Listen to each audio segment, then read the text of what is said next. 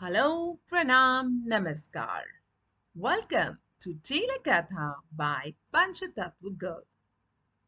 In today's story platter, I have decided to tell you the story of the Thirsty Crow. Have you heard about it? Yes? No? No worries. Here is the story again of the Thirsty Crow. It was a hot summer's day. The sun was up in the sky. It shone bright and hot. Yes, it was a very, very hot day.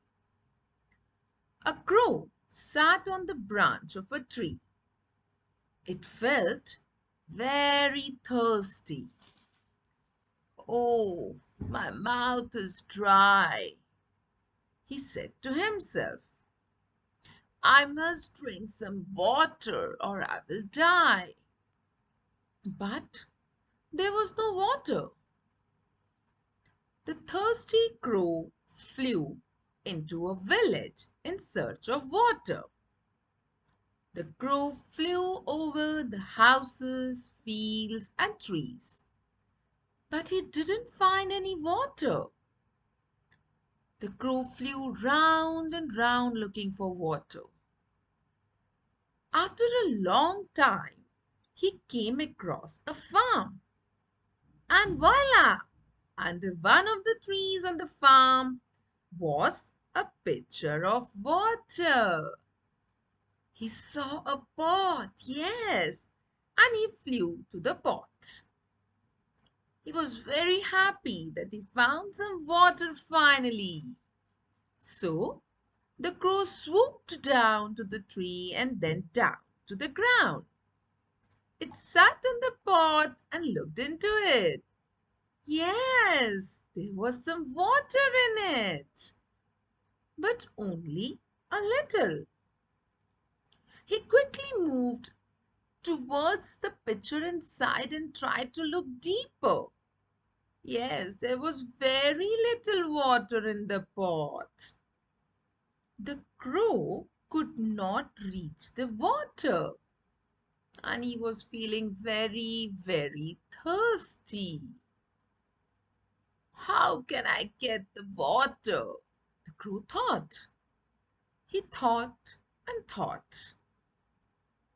The crow put his beak inside the pitcher, but still could not reach the water.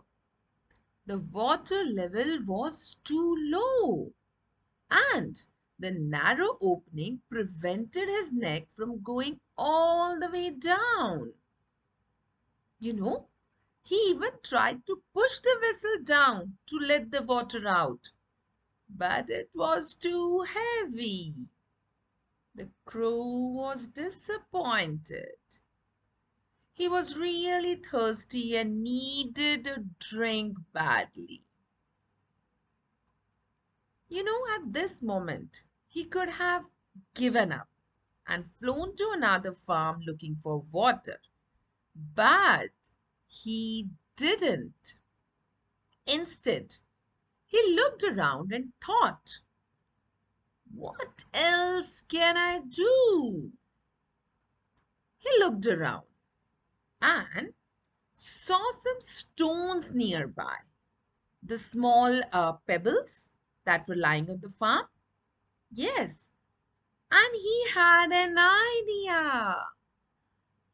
The crow flew to the stones and picked a stone. He collected a pebble and put it into the pitcher. Then he collected another stone and put it into the pot. Then another stone and another stone and another stone.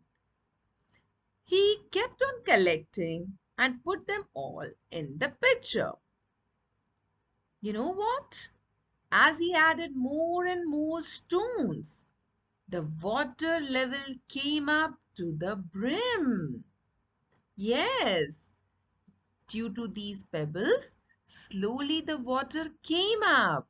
And now the crow could reach the water. He happily drank the water. He drank his fill and he was very happy.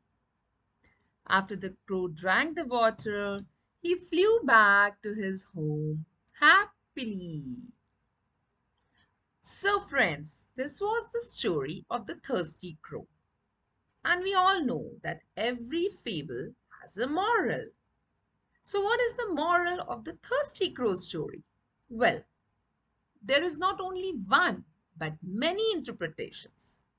Like a Latin verse says that the moral of the story is that thoughtfulness is superior to brutal force or strength. Also, in another edition of the story by Francis Barlow, the moral is necessity is the mother of invention. You know, friends, even the modern 20th century writers choose a different moral, which says, where there is a will, there is a way. So now you see how the story of Thirsty Crow is full of so many moral values. And not only this, it even teaches the science of water displacement. That's right. The Thirsty Crow story is perhaps one of the few parables that also teach principles of physics to kids. So I hope you learned a bit from this story and you love the story of the Thirsty Crow. That's all for today. Panchatattva Girl will be back with Telekatha with more stories, tales, and fables. Till then, keep smiling, keep reading, and keep listening. Thank you. Bye bye. Namaskar.